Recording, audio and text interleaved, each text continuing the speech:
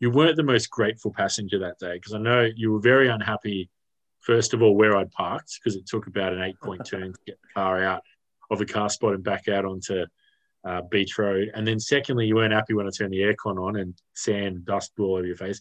And then thirdly, you had a real go at me when we were sitting in the drive-through and I was trying to get my so, yeah, I don't know. I'm not sure I'd drive you to hospital again after an injury.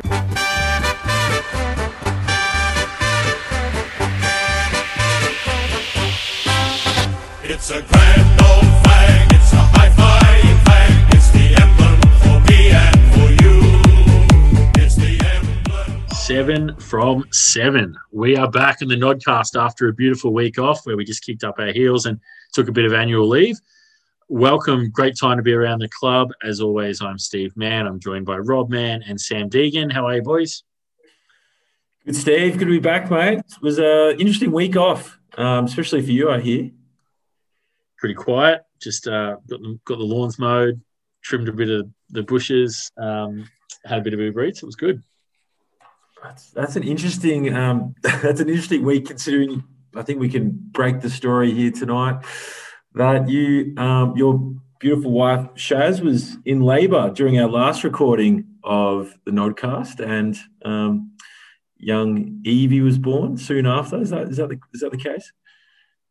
Yeah, it was the case. We unfortunately, about half an hour before the recording kicked off, the labour started. So I thought, obviously, just try and juggle all the balls in the air at once. So we just went ahead with the recording, and I think probably wasn't too obvious to the listeners, but there was a couple of times where I just popped off screen for about 10 minutes to go plug in the TENS machine and just give her a bit of relief while she was going through contractions. But all good, managed to get the episode out, and Shaz managed to get the baby out. So everyone was a winner in this equation. And beautiful Evelyn Mary was born Wednesday morning, just as the listeners were all waking up and listening to the podcast hit their airwaves. So, very exciting times in the Mann household. Not a lot of sleep going on, but very excited and everyone's doing well.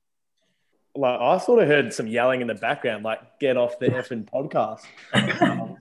And then you sort of muting yourself and giving the finger back, like, nah. Can't have been coming from my house because Shaz had never used any language like that. I think that we were handling it pretty well. She was down the other end of the house, and she kind of at one point popped her head in, not looking in the best state, going, got long to go, and I gave the old 10-minute signal.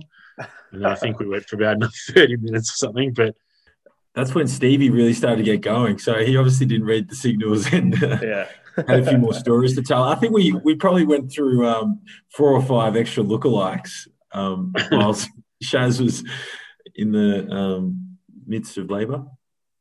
Thankfully, for the listeners out there who've had babies, Shaz's first labour was absolutely intense from the start to finish, whereas this one kind of built up. So we didn't quite get it during the absolute worst bit. It could have been a real disaster. I would have just been hanging up the podcast halfway through. But no, thankfully it was the early stages and it wasn't too bad.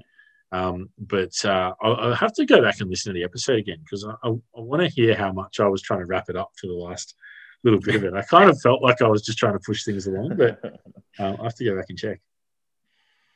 It was good and probably well-deserved week off. Took your annual leave from the Nodcast, so fair enough, and a bit of parental leave as well. So we can. Good to be back in it though, and a good week to be back with 7 wins.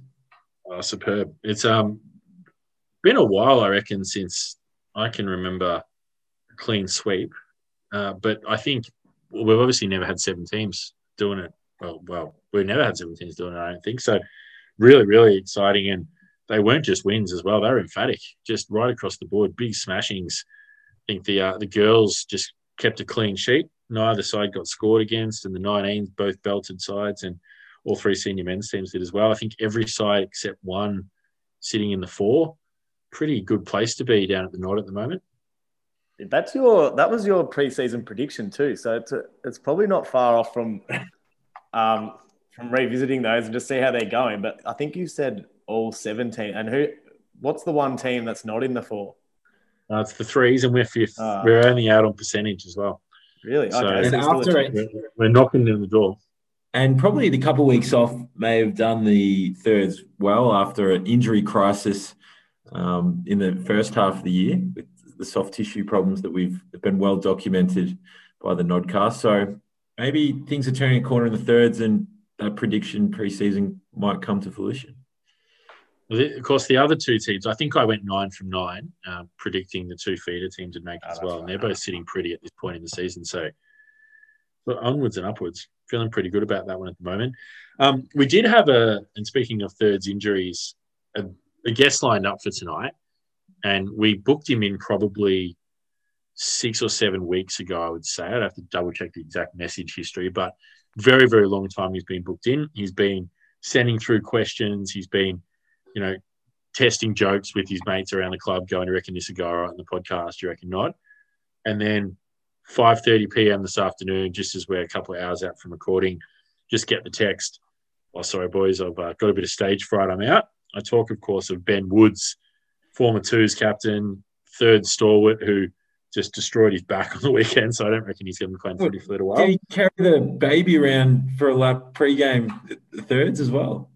Yeah, I don't know. He didn't last 5 minutes, so whatever he did in the warm-up, it wasn't very helpful to him. But probably more disappointing than his injury is his lack of attendance tonight. Expect better from Woodall. Yeah, it's an interesting one. He's usually someone that would, love to get a little bit of self-promotion out there and have a platform to discuss not a football and regale us some of his stories from yesteryear when the body was a little bit more conditioned for the rigours of VAFA footy.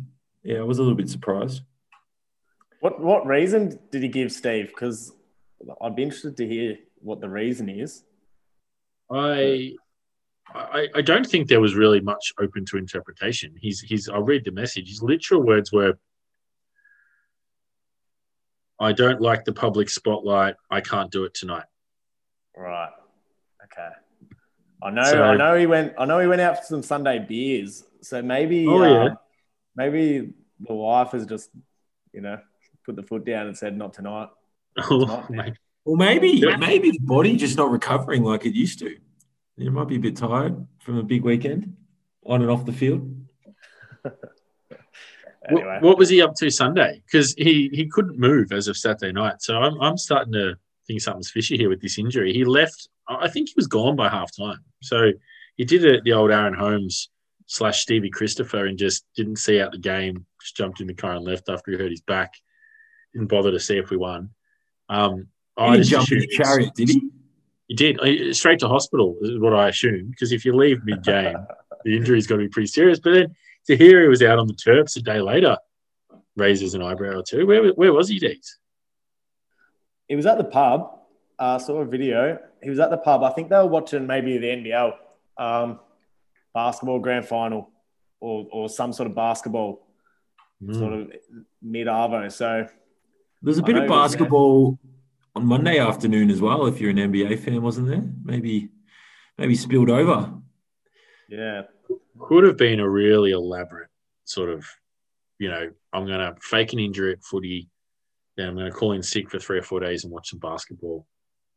Upset up. Well, no, if he turns up to training Thursday and he looks fine, I reckon be on to him. I haven't seen him at training a lot this year, so not holding my breath for that one. Well, we'll have to see how it plays out. But anyway, in Woodsy's absence, we've got ourselves, and it's not that hard to talk when all sides are flying. So might move into reviewing the games in a second. But just before we do, just one update I wouldn't mind giving from a whisper from a few weeks ago, back before lockdown. I brought to the Nodcast, as always, breaking the big stories, that there was a real movement going on around the club about the switch of jumpers to the Founders Day becoming a permanent fixture. Oh, yeah. Mazenod strip. And I don't have anything specific to add to that other than the fact that in the 3 or 4 weeks since, I don't know about you guys, but I've just been bombarded with people just texting, grabbing at the club going, best idea ever, get on it, love to change jumpers. I feel like that movement's really gathering some groundswell. Well, interestingly, the last couple of games we've played Hampton in the Founders jumper, have a lockdown, played Hampton again. And a few players for Hampton over the weekend were saying, what are you guys wearing this week? Strange uniform. You guys looked really crisp a couple of weeks ago. And you're wearing something a little bit more vanilla this Saturday. It didn't stop us having a big win, and we'll get into that later. But, yeah, no, it's an interesting point to get a bit of momentum, and clearly the opposition are thinking the same thing. So I've heard a lot of good stuff. I've actually only heard of one person who's not for it. I don't know if we should name names or not, but we always name names on them. We name names. All right, Ben Riley is what? He's a big no. He's a big no for the change of jumper, but everyone else I've spoken to, I think, is all for it. So Ben's going to need to do a bit of recruiting. Do you reckon if we could get Ben in a crisp black Mazenod jumper, he might get around? Long sleeve, huh? Yeah, long sleeve. Yeah, I don't know why he doesn't like it. Maybe he's just a bit of the original. Well, I've seen him wear one of his dad Peter's original garments from the 1960s, 70s era. Lace up. Yeah, I've seen him wear that. So maybe he's worried that become less in vogue to wear if the black becomes more prevalent at the club. Not sure. Yeah, that's interesting. So we were talking earlier. So the original jumper from Mazenod, Mazenod College, is it similar to our Founders Day? Is that right? Yeah, that's right. It's the original Mazenod College design is effectively kind of what the Founders Day jumper is. So I think if Ben wants to go back even further, maybe a grandfather's jumper or something, he might be able to dust off a genuine lace up in the old black design, which I must say, I'm not, as a purist of the old jumpers, I do like the wool. I'm going to if we do end up getting jumpers changed at some point, if this spills over into an actual jumper change, just kind of, I reckon, get onto Carmelo and just see whether or not he could get me a nice knitted lace-up version just to sort of don on a Thursday. Like once or twice a year, I just like to rock a woolen jumper to training just to kind of remind everyone that, there's a bit of history to this game. So I might have to sort of something with a collar as well. Of course. Got the old, I reckon anyone that owns whatever the AFL team is, but one of those jumpers that has the VFL logo on it, it's that kind of old feel to it, I reckon. Yeah. Every collar was white as well, if I remember correctly. Didn't matter what color your jumper was, everyone had white collars. We might have to, I know in past years we've had a training session night where it's sort of wear your vintage kit. Might have to, and especially with the coaching staff that we have in place at the moment, you'd think Sugar and PB, I speak obviously of the senior coaches, that they'd be able to dish up some pretty legit setups when it comes to the woolen gear. I heard Peter Banfield wore an old the Brisbane Bears kit. That's about layer 6 out of 8. Yeah, he wears a fair few layers on a Tuesday and Thursday, if you've noticed. So yeah, if you ever see him getting ready for training, the Brisbane Bears woolen long sleeve goes on eventually after a couple of Williamstown tops, and I think there's a Mazenod Guernsey in there somewhere as well. No, good on him. Well, we probably a good segue to get into the results from the weekend, because whatever Pete's wearing to training at the moment, it's working. So let's stick with it. As you mentioned earlier, Rob, you guys for the second game in a row came up against Hampton Rovers, and very resounding win. Final score 23-12, 150 against Hampton 9-13-67. Pretty big win, and great to see the Mosquito Fleet forward line all getting amongst it. Chrissy Campbell kicked 6, Miss Giangelo 5. Your preseason prediction, Nick Pascuzzi, bobbed in with 3, so he's just keeping himself in the mix. Pretty exciting win from the boys with a spot in the 4 on the line. Absolutely. And I suppose last time we played them, only being a few weeks ago, it was pretty fresh in our mind. And, I thought we played really well at Founders Day, but we probably went to another level, even after having a bit of a layoff with the lockdown. So that was really pleasing. And they obviously came to try and prove a point.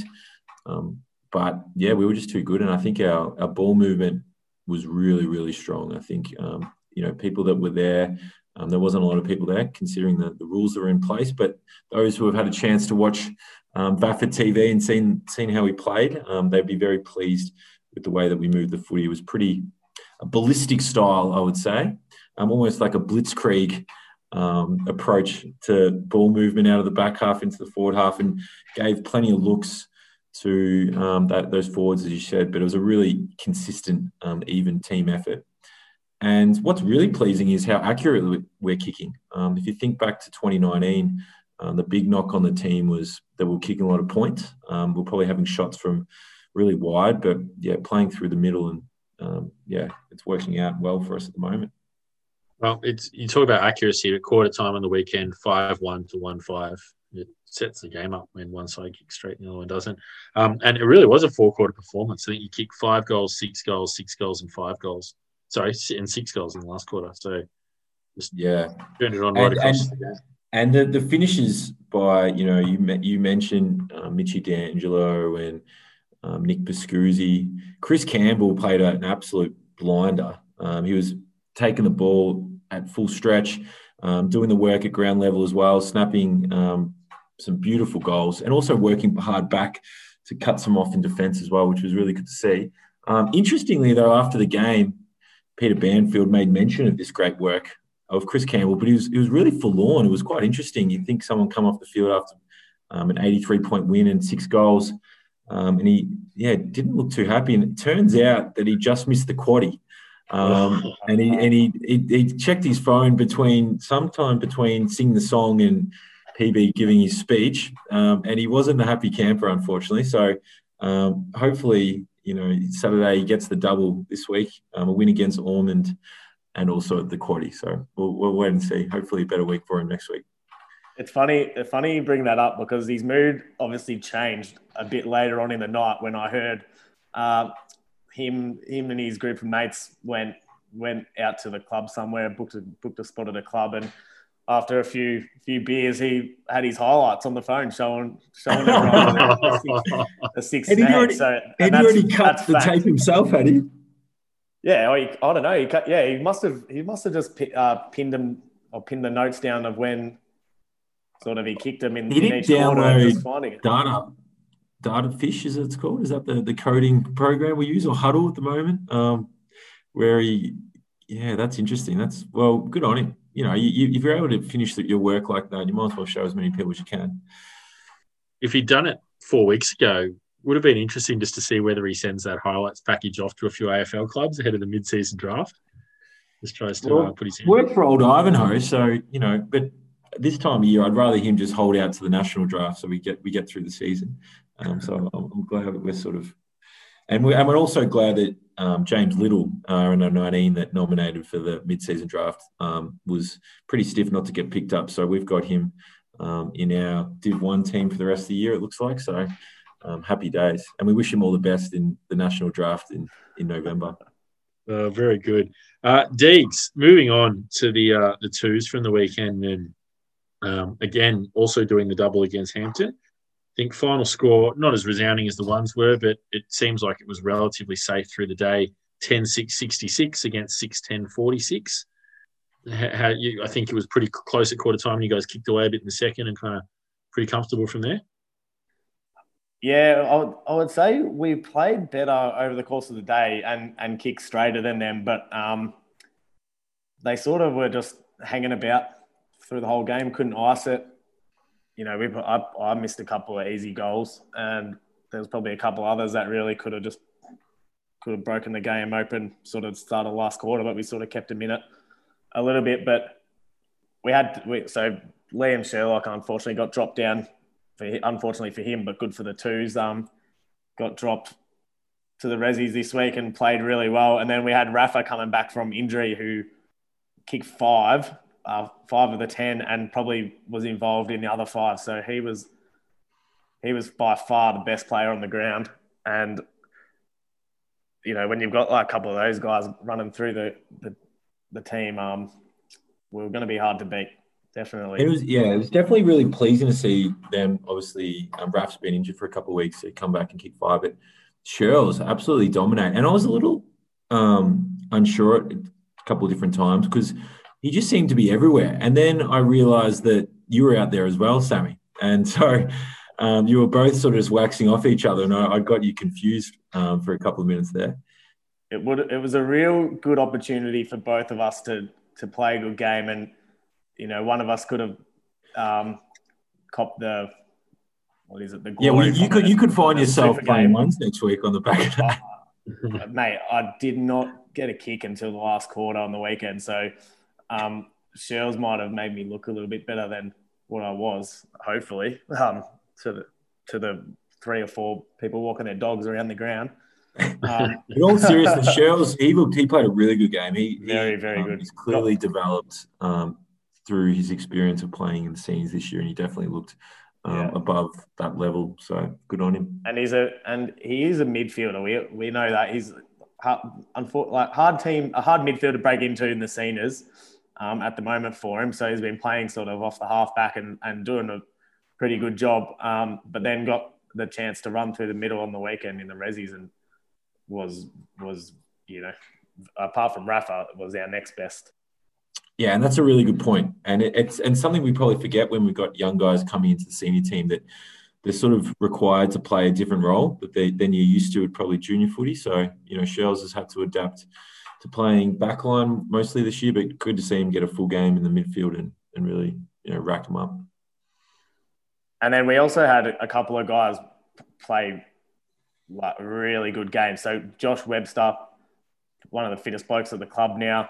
That was probably his best game I've seen him play for Mazenod out in the wing. Got a heap of the ball. And the fitness coach, I don't know, he now thinks he's a player. So I'm even hearing that he wants to give up the fitness and just focus on his footy for a bit. Oh, break really? Into that ones team. So, yeah, that could be a little whisper. And then we had Tom Matthews come back. He injured himself in the first 5 minutes of round 1. His knee. He's an absolute wrecking ball. He's going to kill someone one day. All fair. No, he's not trying to take anyone out, but he is scary. I'm staying out of his way when I see him charging at the ball because he has no fear. He's just going to run through, put a hole through someone. Some point this year. He's got a good kick on him as well. Looks like he finishes his work. Pretty mobile, so he's good to have up forward. And then I just need to mention a couple others because there was a couple of guys, who are pretty consistent players, but they easily played their best games for the year. Tom Patterson was unbelievable. How good was his marking? Yeah, he's very, very tough player and gut runner. He's exactly what you want in the twos. And then we had another one coming out of the football factory in the threes. He just comes down with us, just really finds his form. Similar to Webby, you mentioned before. Obviously, we're a real development program down there in Clubby's Land. But it's great to see these boys stepping into the Rezzies and just, probably a little bit of step down in standard from what they've been playing. But it's good for them to kind of bring that form through. Yeah, and then the other two, I just want to mention, we had Ange Capello and Adam Gilmore in the back line, just unstoppable. Ange Capello is a really, really good full back or centre half back, but occasionally can do some funny things. But on the weekend, he played a ripping 4 quarters, and he was really, really good. And Adam Gilmore the same. Runs very robotic, very funny running action. If you get down and see him, he wears the long sleeves. Keeps the sort of, when he's running, elbows at 90 degrees and really pumps the arms. So he's good to watch too. Yeah. When he gets going, he's pretty hard to stop, but also just the arms. Hard to tackle someone when their arms are going absolutely everywhere. When he's running after the ball, with the ball. So, but yeah, 2s are in the 4 now, game clear. So, hopefully we don't have too many injuries and we keep going and get a good win this week against Ormond. Yeah, very. A couple of injuries though this week, just soured it a little bit. Yeah, we had Josh McKenna, hammy. Yeah, Josh McKenna pinged a hammy, but he's a McKenna, so Tom should be able to get him back. he's best mates with Alex Pileski, so we can get him on Alex Pileski's rehab sort of program, and he'll be back this week. You'd hope, but no, that's a joke. I don't know. And Francis? He'll probably be out. And Francis copped a big knee, I think, to the hip or something. So he wasn't really walking that well, but he'll be, they're not. I wouldn't say they're big injuries. They'll be back in the next couple of weeks, and we've got some depth at the club at the moment, which is good to see. Finally, we're not really pulling players out of nowhere. So yeah, should be good. That's probably a nice little segue into the thirds, because they've got a win. They're back up and about. The depth of the club's looking obviously really healthy. Steve, you look pretty happy with yourself and the work of the boys on the weekend? Yeah, we're content. We had an interesting one on the weekend because we came up against Melbourne High, who we beat earlier in the year, but through a stroke of absolutely terrible luck, the team that they were playing in their ones and twos forfeited. So they had the entire club to pick from for their thirds on the weekend. Oh, so who forfeited, do we know? I think it was Bullying Templestowe. Bullying Templestowe was, yeah. Does anyone know what happened to them? Well, last time I saw them, we beat them by 150 points in about 2010. And it was so they fell off an abyss after that, I heard. Well, yeah, I don't know what happened, but I thought at first maybe there'd been some sort of, they all lived in a tower in South Melbourne and had been locked down for COVID reasons or something, but don't know what happened there. But word came through Friday night that they're basically, their ones and twos weren't playing because of a forfeit. So they were a bit short earlier in the year, so they stacked their team a little bit, which, footy's footy, you still got to win against who you play against, but we probably made the game a little bit harder for us than it would have otherwise been, but we had a pretty strong side on the park and really strong four-quarter effort. We kicked 9-1 in the first quarter, so any doubt we kind of just blew them away right from the start. Final score was 19-12, 126, 51-point win over Melbourne High, 11-9, 75. So it was really good. There was a couple of sort of notable performances. Nick Clavins, who's been back for 2 weeks after a bit of a vacation, won the Founders Day medal in his first game back and was best of field again. He's always a very, very good player at that level, but he's been in some really, really good form the last couple of weeks.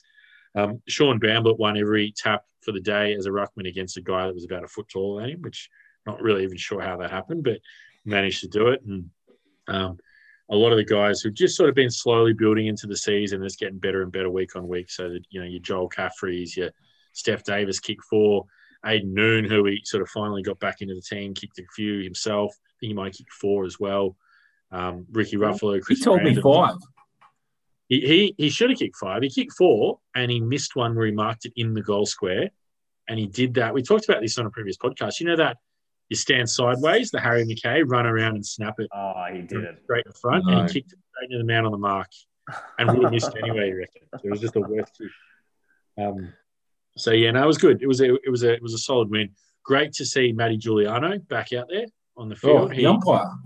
Yep, he'd been umpiring after doing his shoulder, as we've documented previously, in the Thursday before round 1, and he's just a really good, smart, accurate kicking forward. So he kicked a couple, but he's only going to get better as his fitness comes back. And Sammy Reid, Don Barker umpired actually.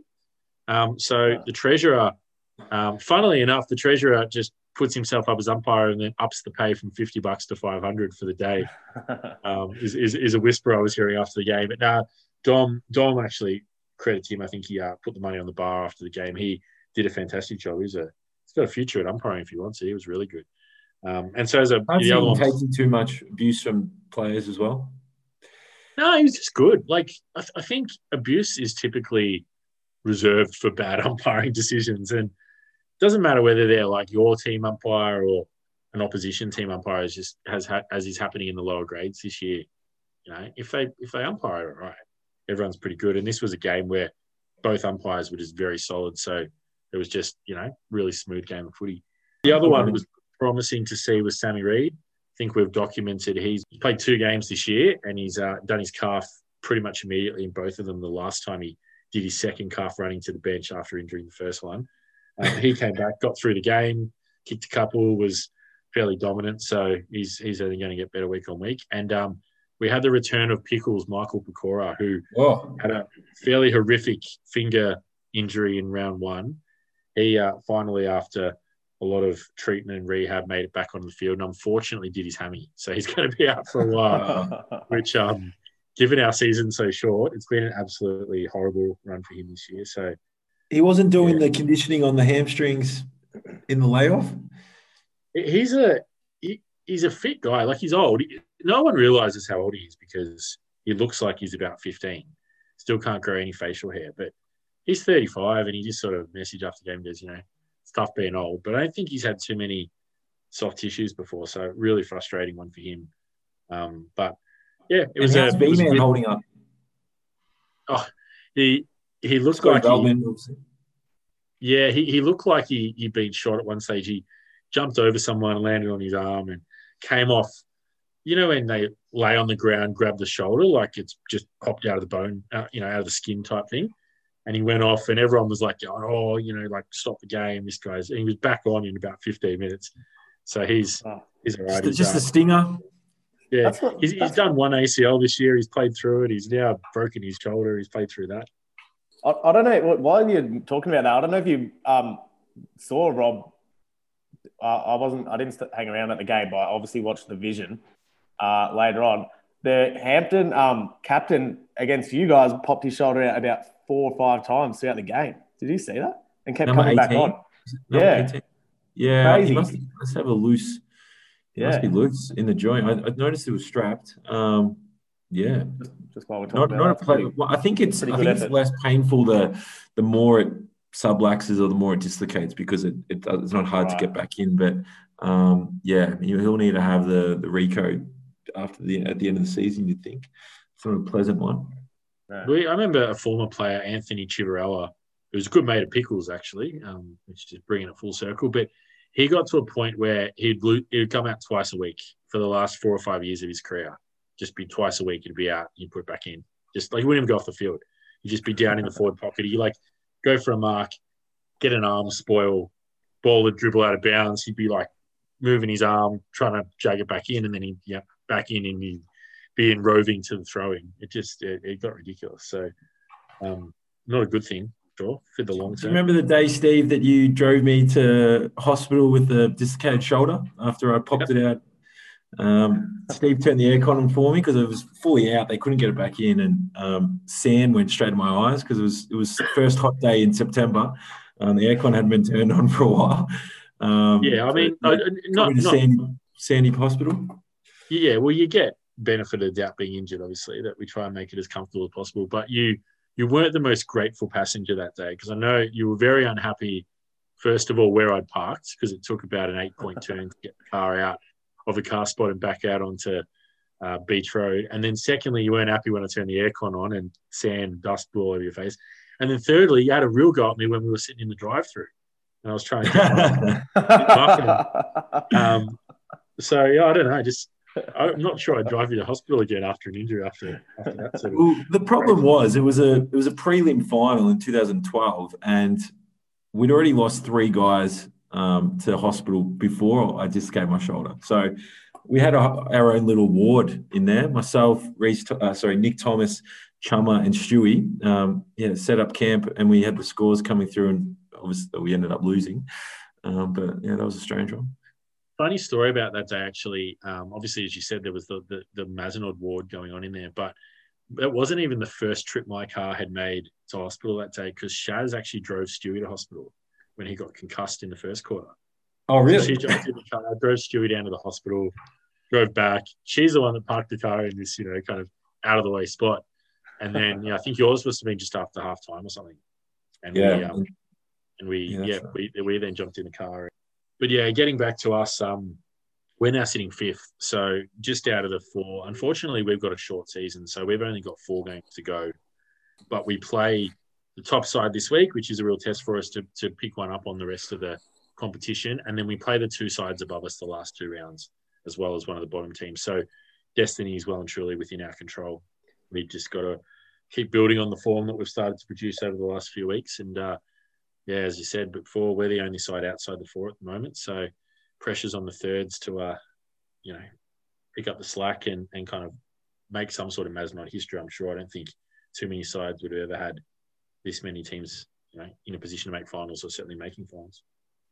Yeah, and you'd think the president would be up and about. I saw his poster in the week. That was great to see. Matty Backhouse doing a great job leading the club this year and in an all-time successful season, it looks like. So now the thirds are up and about. Maybe he'll have to hear from the president. I'm sure that's what gets me excited. Yeah, it's funny, isn't it, the Prez? We early in the season just sort of, we put in a call to his media people and just said it'd be great to get the Prez on the podcast at some point, and just no response from the VP admin. Just didn't even bother responding to any of our emails or texts. And then as season goes along a little bit, few wins, few sides approaching finals, all of a sudden, just I'm getting 4 or 5 voicemails from him every couple of days, just checking in, all of a sudden I reckon, he'll be very happy to get him on in a few weeks, I think. You reckon a bit of Stevie Ballick, not worrying too much about the early rounds, but get me on later in the season when the whips are cracking? Yeah, I think that as the season builds up and there's a bit more success, everyone kind of understands that around footy clubs there's a real momentum, and I reckon if you and obviously these politician types, they're all over this sort of stuff, but you want to be on the podium when the awards are being handed out, not when the hard work's being done. So I reckon Matt, as is Stevie, all over that. I reckon if you navigate the club to 7 final series after a year off, you could almost write yourself into the constitution for a life term as president, couldn't you? Pretty early, halfway through the season, we haven't made any. No one's made finals yet, but the 19s boys probably have actually. But no, it would be a super successful season. And I think it's without getting too far ahead of ourselves, but it speaks volumes for a lot of the work that's been done. It's really kind of a double season here, because last year, kind of coming off the back of 2019 and some mixed results on field across the club, to sort of manage through the year off, as you say, come back with all teams firing strongly. I don't know, financially and function wise and everything else, everything's firing on all cylinders at the moment. So pretty good place to be at the moment. Do you reckon usually when every team wins, it's sort of president's shout at the bar after the game? Do you reckon that carries over back, like, for when we're allowed to conjugate back into the social rooms? Do we get credits in the bank? Very good question. Very, very good question. And it's funny, isn't it? He was very celebratory. Yeah. I wonder if how much of that had to do with the fact that, the credit card can stay in the wallet. Yeah. COVID restrictions won't allow it. I think so. I think there's a bit of that. We do have a triple header at Central this week where you've got the 3s, then the 2s, then the 1s. So probably would assume some of the more likely to spend money on the bar people be spread across those 3 teams. So if he does decide to go down that path, could be a very costly exercise for the budget.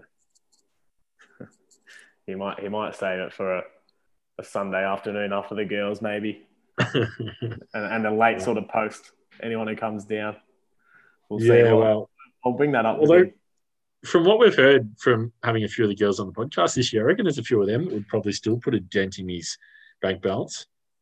Oh, definitely. If there was whispers that he was going to, I reckon there'd be people hanging around just for the one drink, just to drain his pockets a bit. The president's always chasing up money for people to pay their subs, so it might be a way for some of those guys to get back at him. Lure them in, you reckon? Yeah. Let's move on to the girls. So, senior women's Deegs, we mentioned it in the top, but a huge day. We'd come into the day undefeated, and we had the girls on the Sunday trying to make a 7-0. And I don't think you could do it in more resounding fashion than both teams holding their opposition scoreless. So the senior team, 9-15-69, up against the old arch rivals North Brunswick AFC 0-0-0. Deegs, what'd you make of this one? Huge game from someone we haven't talked about for a little while, but our girl Lara Del Conte, I think, kicked 5, didn't she? She's kicked another 5. So I don't hold me to this, but I think she might have kicked 10 goals for the season, 2 bags of 5. Oh wow! Both against North Brunswick. Don't know. I'm I going to don't check know. this right now. That could be way off, but That's a can't fair remember effort. calling her name for a little bit. So she went quiet for a couple of weeks, but then you don't see too many big bags of five in girls footy, especially in Mazenod sort of teams. So that's a pretty good effort to do it twice. I've just checked. She kicked 3 against them in round 1. So she's kicked 3 and 5 against them, 8 of her 10. Oh, maybe she. Good effort, though. She's got their number. Got their bunny. Yeah. She doesn't like kicking goals like just one a game, does she? When she's going for it, she's gonna kick a few. I wasn't there, and unfortunately they don't video the girls' games, so I couldn't watch it on the VAFA website. But I've been given some info, so yeah, obviously they dominated from the get go, and apparently North Brunswick only had 3 inside 50s for the game, which is an absolute shellacking. So I think the teams are sort of mixed around a bit position wise, and I know Nicola Piggott kicked her first goal for the club, which is that's awesome. A lot of them are kicking their first goals for the club, but she's played every game since the start. And then she ran over to hug her dad, who was on the other side of the fence. So, he just happened to be walking his dog at the exact time that she's slotted one. That's amazing. Yeah, and I heard her ask during the week whether she was keen, because she heard she was going to be playing up forward. She wanted the grippo. Requested it. Yeah, but then she said, should I put some grippo on my boot so that the ball is more likely to kick straight, won't slide off the side of the boot? So it was an interesting technique, but it obviously worked. Nicola Piggott, of course, for those who don't know, the partner of Jake Charman, the goal-kicking coach down at the girls. There's some very peculiar and potentially unsuccessful goal-kicking type routines going on in that household. What do you think of the grippo? Nah, not a fan. Hate it. Wouldn't use it. Never. Yeah, no. There's always someone that puts way too much on, and then you're sort of kicking around the warm-up ball, and there's so much grippo on the ball, then it ends up all over your hands. No. The only thing I would say for grippo is a guy I mentioned earlier in the threes rundown, Nick Clavins, who has some of the best dukes I've ever seen. He lathers the stuff on. I reckon there was a point in time where he actually started making his own homebrew grippo and just bringing it in tubs for himself in the game. He just is that into it. So the old Josh Webster. That's what Webby's doing. Yeah, Webby's moved from the bourbon to the grippo in the bathtub. He's got the old oar out, just stirring the bathtub at home. I don't know. If whatever club's using it works. So if he ever decides to commercialise, Nicola Piggott might be a good customer for him. I'm not sure the gripper on the boots is gonna work too well, but yeah. Some snake oil salesman use twice as much. Put it on your boots as well as your hands. You'll kick straight. He's just trying to sell more gripper. But that just flies in the face of the old adage of chew on your boot to put you off. When you deliberately put in grippo, it's like a sticky muck on your kicking foot. It doesn't make a lot of sense to me. But I can't imagine it'd be that great for the leather either. Imagine cleaning your boots. Nah. Yeah, I don't know. But so a couple of good players. So Tiani Wirapazito had her best game of the season. She dominated through the midfield. Danny Dodos had her best game in the ruck. Almost didn't make the game because I think she was driving. She lives in the Hampton area, I think. So she was just coming down to just check out the footy on Saturday, watch how Chris was going. Chris might have sent a sort of message at halftime saying, "Hey, I've kicked a few early. I'm on today. Come down and watch me turn it on." And she got in a big car crash on the way to the game. Oh, what? Car's written off. So that's particularly worrying given the dodos are extinct because you can't afford to lose another one. Yeah. I don't think you can. A bit of an animal reference might work for someone out there. Yeah, but are you saying that? No, they're all fine. They're all fine. The car was a write-off though, and her younger sister who plays at the club too had a little bit of whiplash. So that was the worst bit of it. So, but she didn't get to play yesterday due to that. But Danny did, and she was best on. And then Ellie Michael. So she's had a few concussions this year because she's a Michael, and Michael's put their head over it. So no surprises there. But she got, well, it was I think her comeback sort of game from a few concussions. So she had a few weeks off, but she played really well and got the confidence back up. And the captain, Aaron Bunter, after a few coffees on the way to the game, dominated as well. I did hear that she's had a big year. She has, and I heard, obviously, when you keep the opposition scoreless, and as we've just heard, 3 inside 50s for the game, the backline's doing pretty well. But I did hear that Ali Michael, Aaron Bunter, and Laura Backhouse were just literally like a wall, impenetrable wall across the backline. There, just nothing went past them the entire day. So, yeah, well, 3 inside 50s suggests that, doesn't it? I don't know who was on the last line of defence. They wouldn't have seen the ball all day. You wouldn't want to be playing the anchor when no. in that 18-man defence or 18-woman. That's when you defense. do the Steve Ballack and just run up straight up the ground into the forward line. Just leave your opponent in the goal square. Then we've got to mention as well, there's a couple of girls who came up from the Rezzies. I'm not sure whether they're obviously a couple of better players than the Rezzies. So Jess Skriniar and Julie Bertoli came up as well, and they played really well too. So there's some good depth there. Sort of heading into finals, the girls play a shorter season too. So they're not there yet, but they're well on their way with these big wins for both playing finals, and so maybe just changing it up a bit and seeing how some girls play in different teams and if needed. So they were really good. Cool. And then a similar story in the Rezzies, Mazenod 5-12-42 against North Brunswick, I should say, because there's more than one Brunswick. I don't want to offend anyone out there, but North Brunswick 0-0-0. So just another really big win. Did you catch much of this one, Deegs? Yeah, I got sent a girls' wrap as well. So from the coach, Georgia, she was very, very happy with the result. And why wouldn't you be keeping the team to 0 is always a good start. Goes a long way to winning the game. But they kicked an early goal. Narelle Davis kicked a really early goal, and that just got them going throughout the day. They're a couple of mainstays, Elise, Yvette, and Caitlin, just dominating through the middle. And Dakota Thompson kicked 2 goals for the game. And good to see Louisa Giannetti back. She was one that we mentioned early in the year that could have a big year, but then got injured. Girlfriend of Alex Pileski. Yeah, Nodcast curse. So she got injured.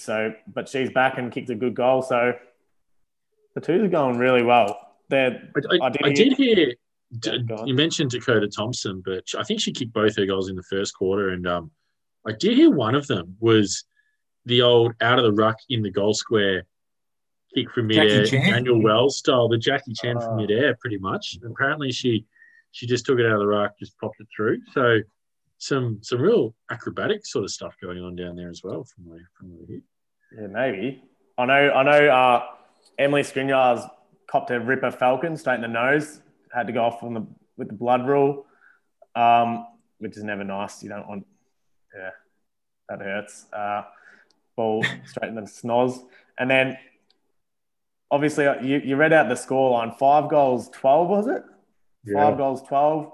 So the goal-kicking coach, from what I hear, didn't make it down to training during the week. No. So, he wasn't going that well as it is. But when he's not rocking up, the wheels have just well and truly fallen off from the accuracy point of view. So. He was outplaying Grippo, perhaps.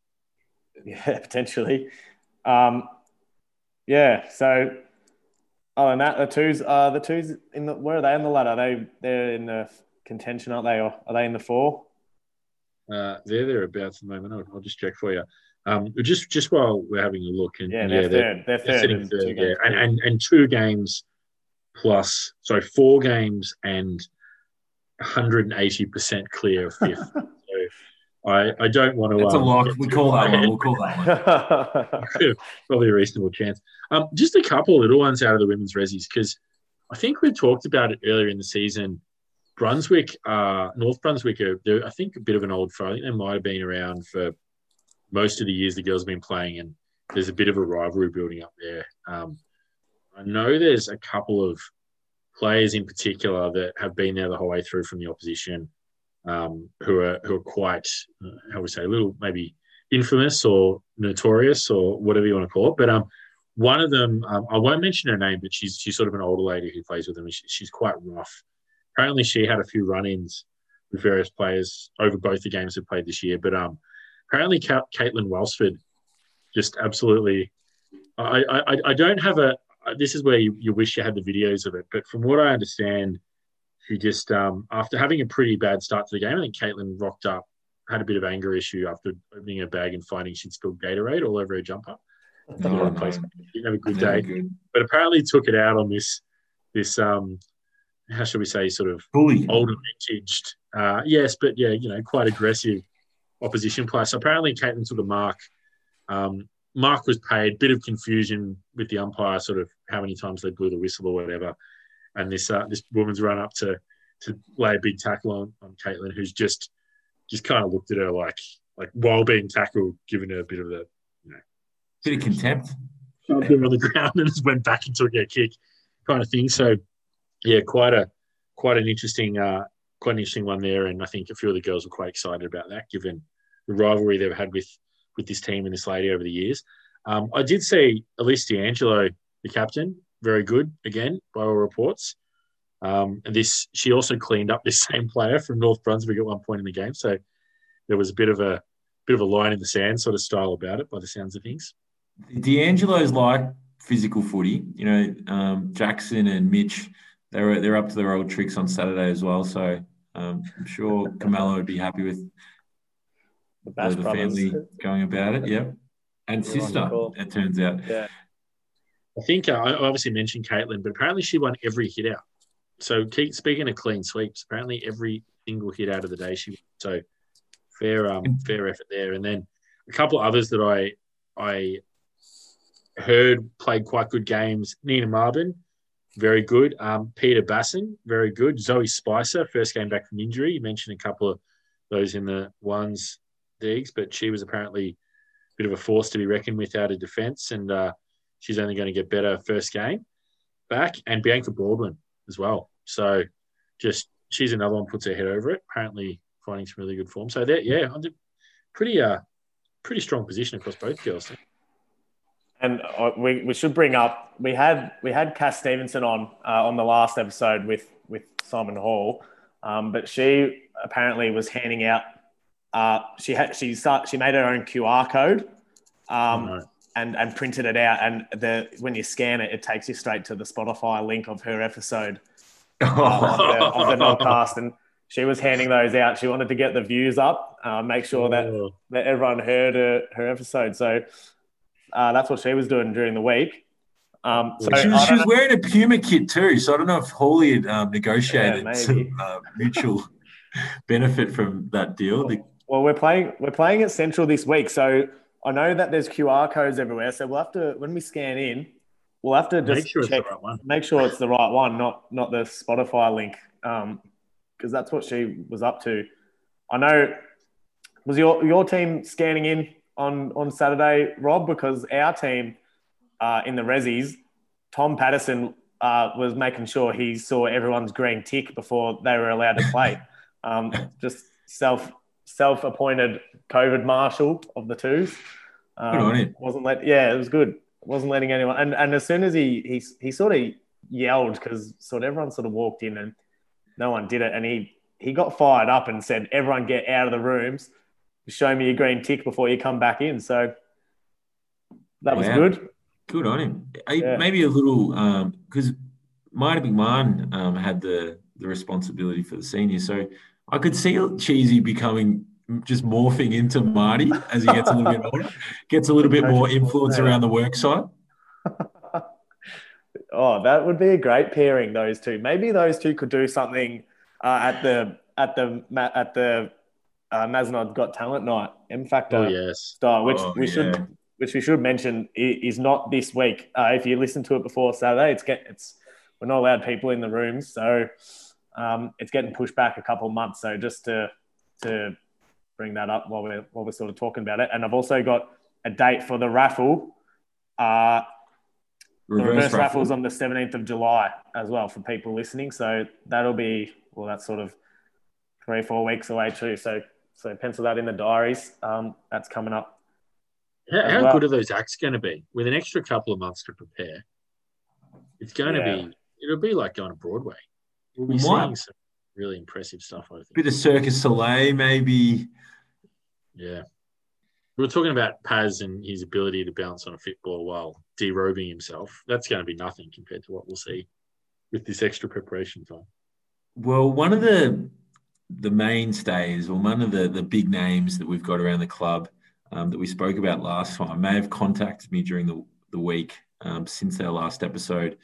Tom Ojawaz sent a little message through saying the creative juices are flowing and there's a little bit of planning going on. So I'm not sure if you've heard this, Deegs, but I understand that he's on a little bit of a recruiting spree at the moment. We might see something pretty spectacular. I've heard. It's probably not strong enough to go in the whisper section yet. Okay. But I think from what maybe the murmurings. We're just hearing some murmurings. The murmuring section is that there may be a band forming. So if you can find some, is the rumor I'm hearing, or murmur. When I saw Gus Paddy last week for my osteo appointment, there was a little bit of trumpet playing I could hear from the studio before I got there as I drove up. So I reckon he might be getting ready. And I know that his brother Xavier is pretty handy with an instrument or two. So the Ojawaz, Paddy, Tallis maybe, I'm hearing, possibly. Tallis. Yeah, Osbert can strum the nylons pretty well, apparently. So we'll see. Rob, how much is Gus paying you? Because you have mentioned that you go to him every week without fail. We talk about on this podcast. It's the most blatant product placement I've ever heard. Narry North Osteo is a fine sponsor of the club, and he's a fine practitioner and soon to be teaming up with former player Paul Iacovangelo as a podiatrist. So if all your needs in one helpful location out in Narry North. So for those people that live in Glen Whaley near the club, you've got a half an hour drive to get out there, but well worth it. So, Yaka definitely does know his feet, particularly left feet. He had a booming left foot when he played, so I imagine really knows how to curate a left foot. Let's move on. The 19s. So the 19s Blues just undefeated, obviously going into the break, and don't seem to have lost any of that coming out of it. Big win on the weekend again, 17-15, 1-17 against Uni Blacks, 4-8-32. Really, really good all-round performance from the side. Unfortunately, wasn't a great start. Rob Amendola badly did his ankle during the week of training, so he's going to be out for a while. I think with the buys, he probably only misses a couple of games, but that's a bit of a loss for the team. Look, it was a really big win on what was a pretty boggy, muddy oval from what I hear. Top side playing bottom side. You usually expect it's not going to be a super close game, but I think Mazenod played them last time, started really sluggishly, so we're keen to come out well and had a couple of guys coming back, Harry Boxall, Seb Formoso, both returning from long-term injuries. So I think the side looking to start well did probably not start as well as they quite would have liked. It was a goal at quarter time, but Mazenod after that decided to sort of slowly kick away over the course of the game. And in the end, it's another win in the books. Guys got through pretty healthy. I know Jack Caspers, Matt Albrecht and Andy Kovac kicked 3 each. Fletcher Ford, Eamon McKenzie, Mitch McCarthy, Johnny Backhouse, Kalen Theodore, Sean Melsford and Harry Boxall in his return, kicking a goal, getting amongst it. And I think word was Eamon McKenzie best on ground, quite clearly. I know he played a Rezzy's practice match at the start of the year, and the boy can run, but apparently big tank. even in the sloppy conditions, just ran all over him on the weekend. And Christian Brocchio as well was really solid, multiple efforts across the course of the day.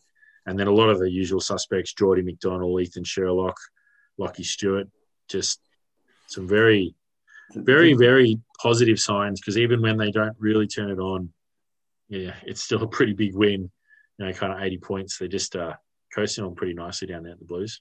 Yeah, they're really building towards something. And you think September's in their sights well and truly now. Deegs?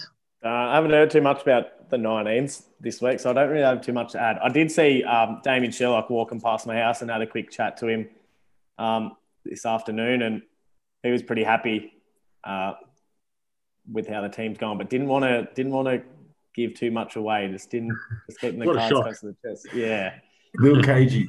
Did he put the best players in on the website this week? No, I had to get someone who lived next to the ground, film it from their balcony, because just not interested. But let's get on to the 19s Blacks, because they played before us on the weekend down at Central, and as a Nodcast aficionado, I was very excited to rock up to the game. Of course, you can't get there too early these days with the no spectator rule.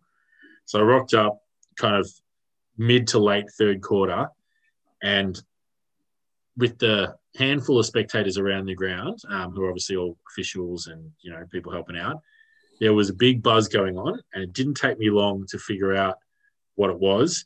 Former Nodcast guest and hamstring skipper. expert. Yeah. Fake skipper. Self-appointed people's captain, Alexander Paleshi, best on ground kick 5 in a 69-point win. So Mazenod 16-13-109 against Bo Morris 5-10-40. It was over all day. We kept him goalless in the first quarter, goalless to halftime. By that point, we'd kicked 6 and just padded it out a bit in the second half. But it was all done by then. So as I mentioned, Alex Paleshi kicked 5. Our man, who we've been getting about a bit, and quite rightly so, I reckon. Christopher Pond, he kicked 3, was really good. As did Lockie Roberts. Cooper Fisher kicked 2. Really just solid performances across the board, but they've found some form after a really slow start to the season. The 19s Blacks they're really humming at the moment. They're the story of the year for mine. The way that they started to where they are now, real big transformation. And it have to be on the back of, the spiritual leadership of a couple in the team. You'd think Pondy being one, Alex being another, really got the younger guys on board, and also the recruiting drive that's been going on. They're adding guys every week, a lot of depth. Tristan Fernandez has had a really good season, and then you've got James Russell as a utility. He's teammate of Wilesy in the source in the 2, so he's someone coming through.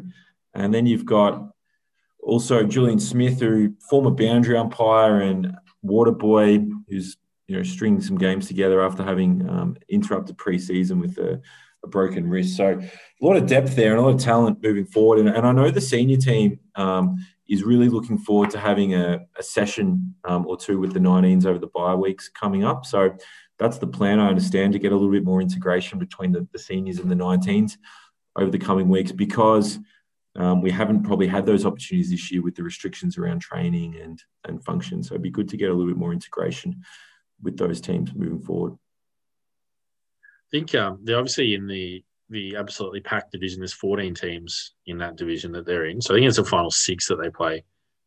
Sitting 6th at the moment, they're 90% clear in 6. So obviously still on the cusp, but doubt that percentage is getting run down. But I mean, from obviously they went down a division, but from where they were round 1 with a 100-point loss to where they are now, sort of, midpoint of the year and a bit past the midpoint of the year, and sitting in finals contention. We're in the thick of it, yeah. All right, moving on then. Well, Rob, your theme for this week, I think you picked a good week for it, because there was a few heated battles over the weekend. What are we delving into this week? Yeah, well, over the last couple of weeks, having played 2 games against the same opposition, there's a bit of a rivalry emerging between us in Hampton, and those people that have been fortunate enough to see both matches, a very select few, would know that they've been pretty heated battles that we've been able to get on top of. But yeah, I just wanted to unpack some of the rivalries the clubs had over the years. And obviously this changes every generation or so. I know in my time, we've had a couple, had a long-lasting rivalry with Ivanhoe, especially after they beat us in the 2013 grand final. And since then, we've beat them each time, except the match-up this year. So that's been a long-lasting one. And we've had a history of tight clashes and fiery encounters with Ajax over the journey. Oakley Crushers for many years.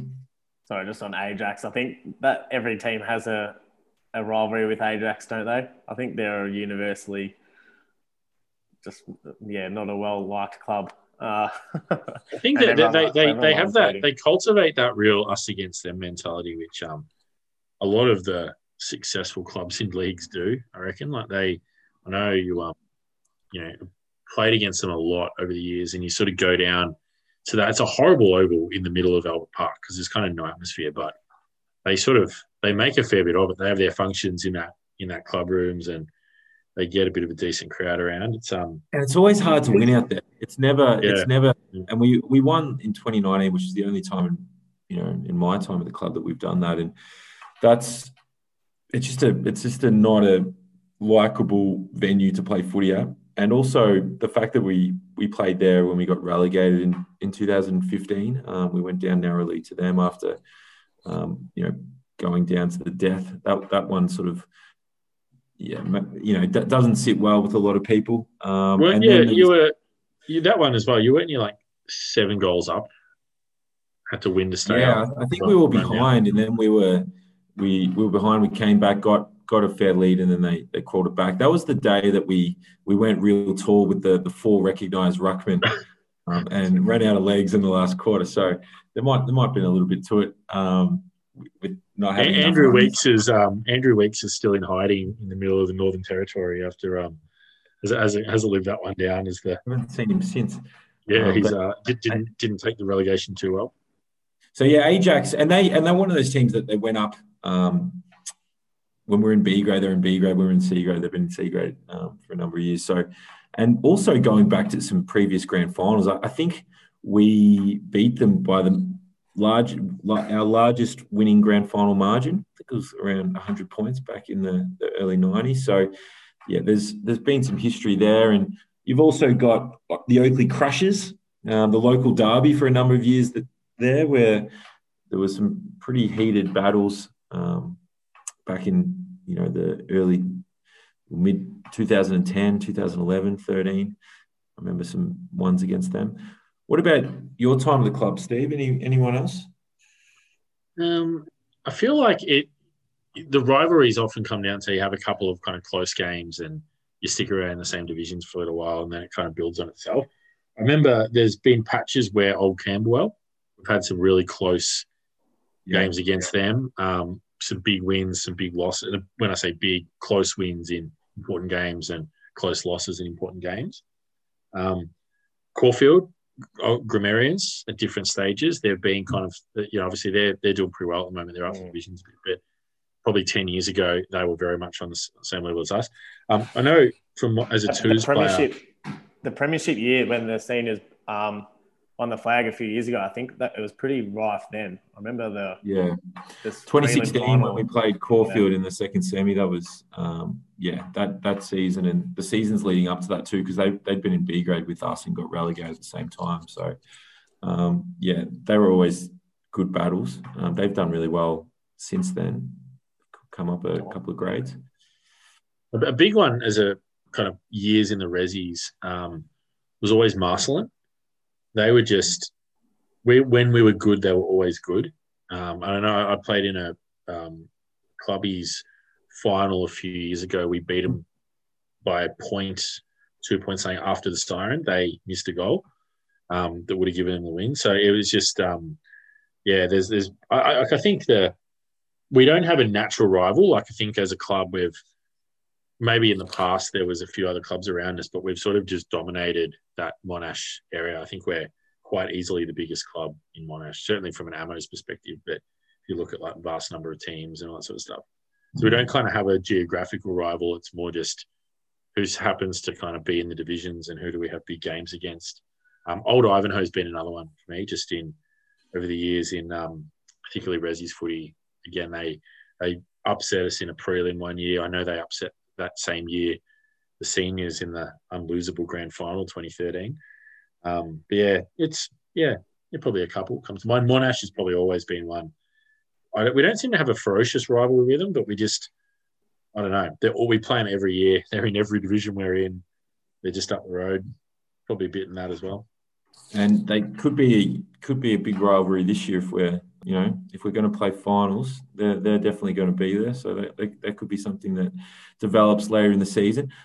The other one, I suppose, is Peninsula, where we obviously played a grand final against them, and we're promoted in 2016 to B grade with them. So that there were a couple of years there where it was pretty fiery and pretty testy out on the field.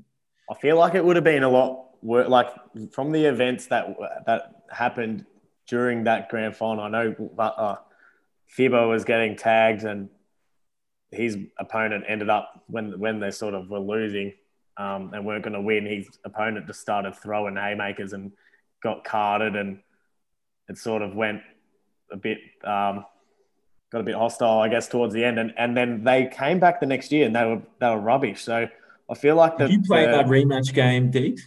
Yeah, the year after, I think. Oh, did I? Yeah.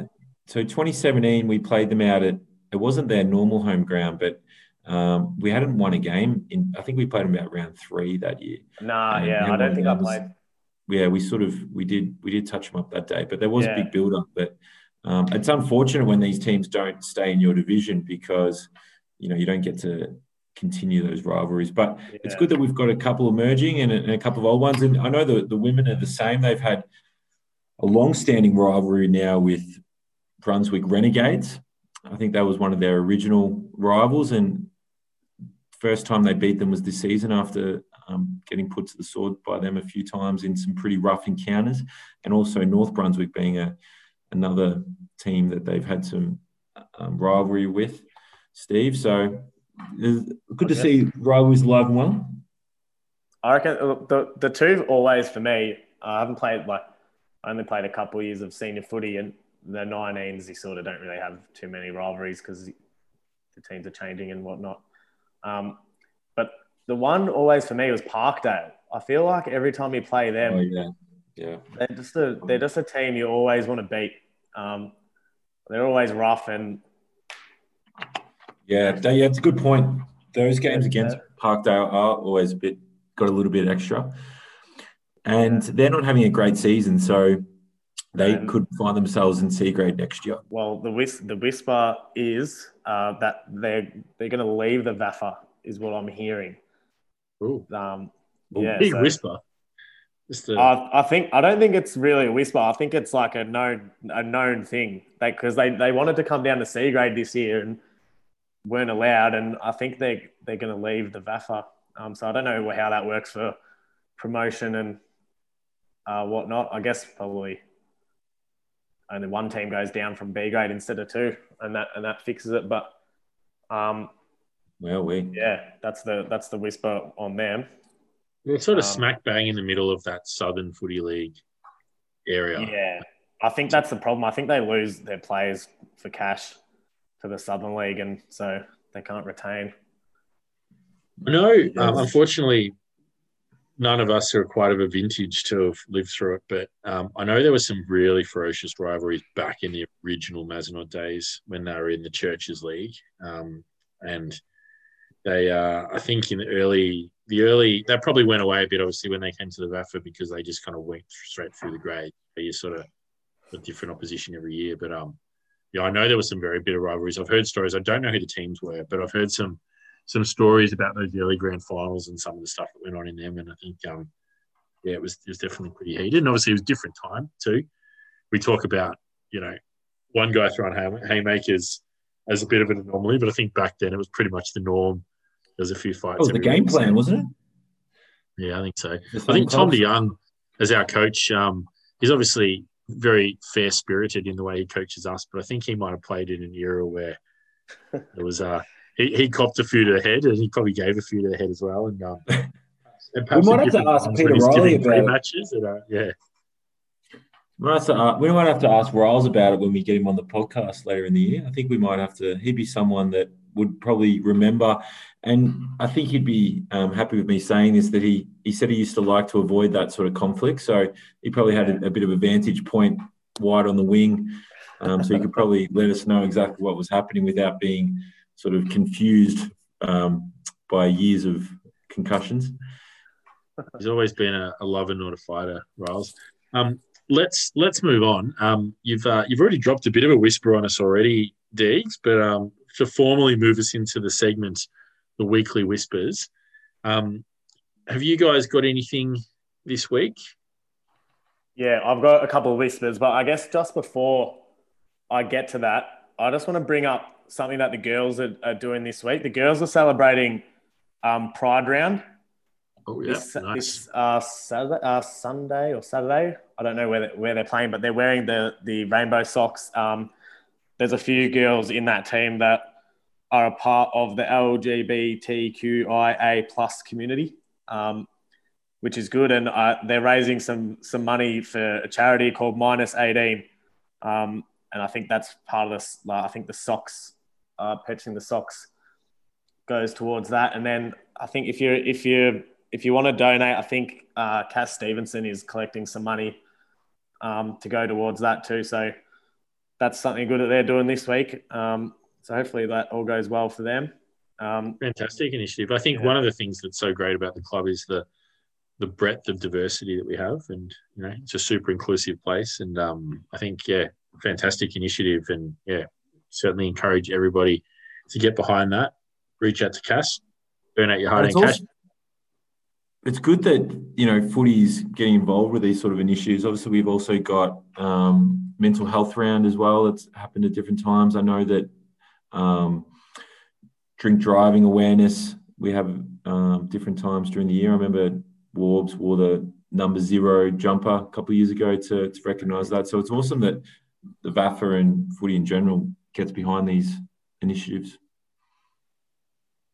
Yeah, it's big. I mean, obviously, sport is a huge part of our lives and is a huge centre of community. And so, obviously, it's great that the club and the players within the club as well are willing to kind of use that platform for, societal messages and not just sort of rock up, play, go home. Because, definitely, particularly after the last couple of years and COVID and all the impacts of that, making the place as open and inclusive and welcoming for everyone as we can. Super important. All right, well, back to the whispers. I've got usually sort of say my best one each week, but I've got a few and I want to bring them all up. So this could go on a little while. So the first one I've heard, the first one I've heard. So Rob, a couple of weeks off school, might have done a bit of online shopping. Potentially, and I heard you've got a brand new, huge trench coat that you're walking around school with now. Sort of trying to change your identity, I guess, but you're the Year 12 coordinator and laying the law down is what I'm hearing, and you're just walking around like you own the place. Inspector Gadget style, or what is it? I think so.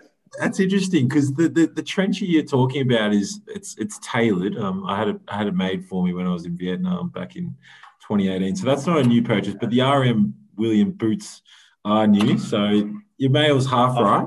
I heard. So you're just trying to pretend you went to. You're trying to pretend you went to Xavier now with the RM Williams, are you? Just turning your back on your heritage. I don't think Xavier has a monopoly over fine footwear. Well, that's one I've heard. Just walk around owning the school. Another one. Remote learning, yeah, clearly. Another one I've got is I just need to bring up. We know Webby loves his homebrew. Just in the bathtub, he's just stirring the bourbon around the bathtub.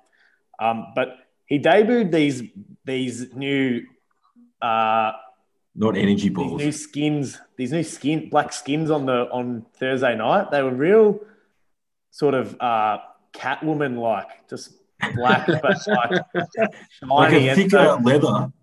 Yeah, and so like leathery sort of pants. So I think potentially this is a whisper. I don't know if there's any truth to this, but he could be starting his own sort of label hero. No. Just I think he might be sort of superhero at night type thing that he's going on. Like a bit of vigilante. Yeah, like so if he gets the call, he just sneaks off from training and fights crime, and then comes back and he's already sort of half dressed because they sort of look like skins. But that might be his outfit that he's running with, late at night fighting crime. He's the hero Gotham deserves, I reckon, Webby. Yeah. There's a bit in that, I reckon, because he obviously has no problem putting together extremely stringent training regimes, which is the sort of thing that you can imagine goes on down in the Batcave type setup. Yeah. So the second we go into lockdown, everyone else is like, oh, what do I do? Not used to this. He's straight into, do this on Mondays. Here's what we do on Tuesdays. I reckon he could be onto something. He's always up to something, Webby, too. He's always doing something different. He's always working somewhere else. He's got a lot of fingers in pies. So I wouldn't be surprised if he's got a double life as a superhero or vigilante. Well, I reckon he plays it off as he's gone on a big run. I've just been on a 3-hour marathon again. This is my 4th day in a row. No one knows where he is because we think he's running. Maybe he's actually out there.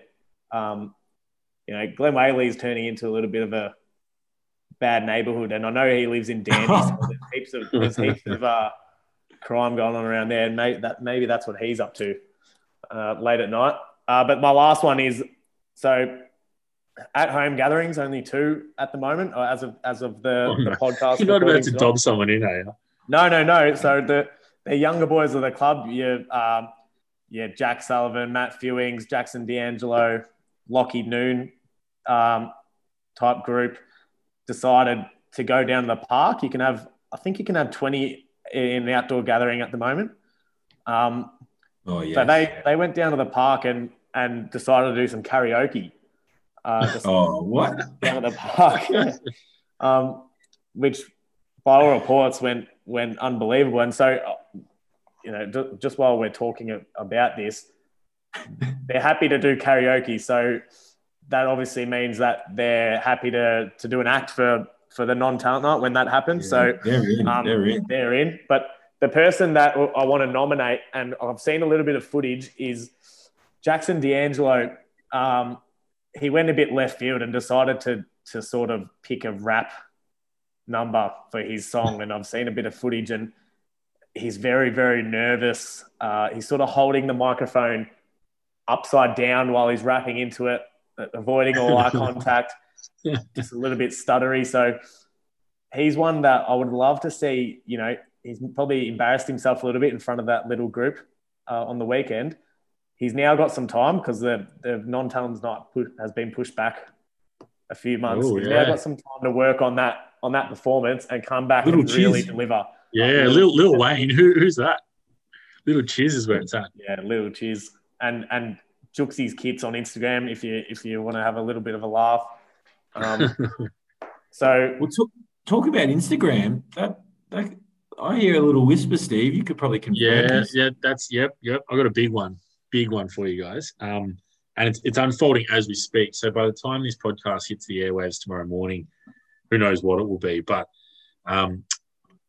the man who was subject to one of you earlier in the season whispers, Sammy Carrig from the Threes, his lovely wife must have been timekeeping or something, because she was down in a game on the weekend, and she made a short little video of him doing some of his best work on the weekend, where it's about a 15-second segment where he gathers the ball, gives up a handball, gets it back, and he gives a don't argue where the guy, it's a littleish guy, goes flying backwards about 10 metres, and Sammy kicks it and the ball comes back to him and he gets it again.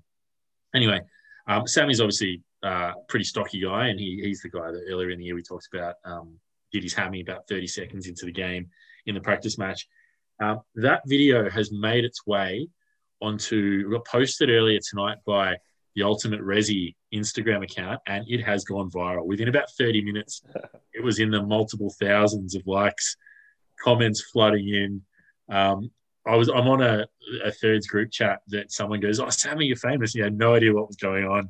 Hadn't even seen it yet. But yeah, that thing's gone absolutely viral. So anyone out there, it's posted on our thirds Facebook page. So firstly, there's a rat amongst the ranks because someone's tipped off. Yeah, there's a Mad Monday Facebook group. They posted it as well as a story. And it's gone everywhere. And if anyone wants to check it out, either check on the Thirds Facebook page or I think it's up there, or else, the Ultimate Resi on Instagram posted it tonight. It's Sammy Is doing he something. happy about it being public, or do you want to? Well, look, I don't know how he feels, but what I can tell you is the comments are all going one way, which is universally positive towards the big man. It's just, how's the repeat efforts from him? 3 touches in 15 minutes. That's more than I've had all season type sort of stuff. Just really good, really good. So I'm watching it now. That kid is 11. Yeah, That guy's tiny. It's a bit unfortunate for the guy who gets stoned arguing because he gets ragdolled about. He does. A few people ragdolled him over the course of the day, actually. That guy. But yeah, it was that thing's gone viral. All right, Robbie, what about you? You got anything for us this week? I've got a couple of irons in the fire. I just want to confirm some sources. So next week, I don't want to go too early on this. So next week, I'll probably have a couple of big whispers to announce. They're just murmurs at this stage. So I'll just wait till next week, I think. Nothing on Stu Inglis this week? Well, Stewie, he's always a chance. Unfortunately, because of the lockdown, his weddings had to get pushed back again, so that's obviously going to delay things a little bit. So, does he get to do another Bucks night? Well, maybe. I think he'd be keen to, Stu, but I don't know. I don't know if there is the time or the ability with the way the rules are at the moment to get a crew together like he had for his Bucks. But where there's a will, there's a way. So possibly, but definitely feel for Stu and Steph at the moment, and all those people who are missing out on major events because of the new rules. Yeah, super tough. All right, well, look, let's leave it there. Great to be back on field. Great to have 7 wins, and let's hope the momentum can carry into this weekend. Deegs, Rob, any parting words? Go Nods.